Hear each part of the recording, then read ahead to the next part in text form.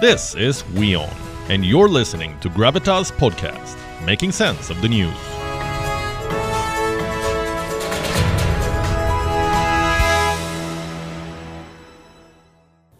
For the moment, let's talk about what's happening on India's borders. For almost 2 years, India has been locked in a border conflict, a border standoff rather, with China.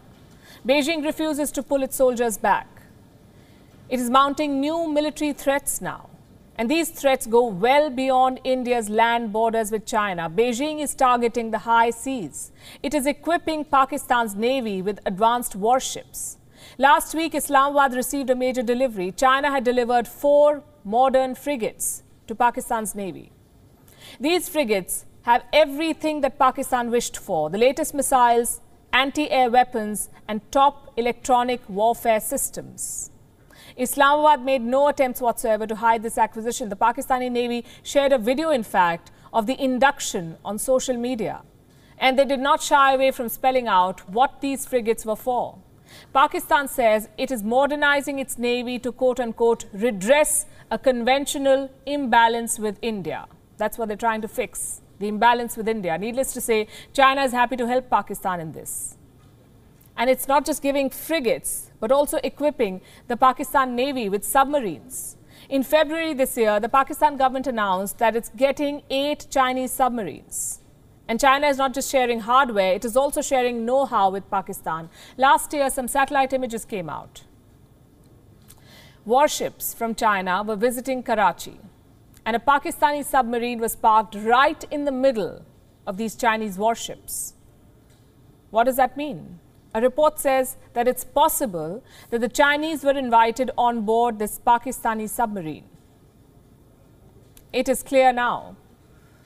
The high seas could be the next frontier for war. The world we live in depends heavily on shipping routes. And if you're an export-driven economy like China, you need presence in the high seas. But China's sharing of military hardware is a sinister move. China wants to militarize the seas, especially the waters around India. And it's not just Pakistan that is getting these Chinese submarines. China has also transferred technology to 2 other Indian neighbours, Myanmar and Bangladesh. Myanmar's military junta received a special delivery recently. Last week, a Chinese submarine was commissioned at a ceremony in Yangon. What can these submarines do? 2 things. 1, they can serve as a stopgap attack submarine, and 2, it can be used as a training vessel. Now, reports say the military junta made a secret deal with Beijing to acquire this sub. An official in the Myanmar military said this new submarine would allow them to, quote-unquote, engage in a 3-dimensional war.